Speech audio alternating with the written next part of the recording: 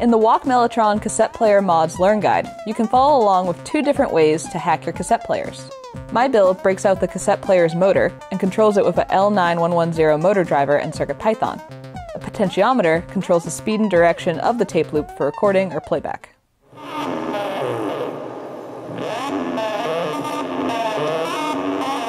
John Park's build is the Walk Mellotron.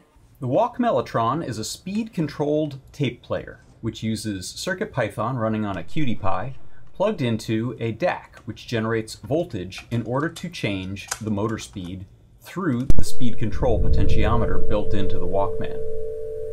Here a tritone is being played, and then when the MIDI keyboard has a key pressed, it adjusts that speed and tone. Check out the Learn Guide on the Adafruit Learn system to find out how to build your own Walk Mellotron.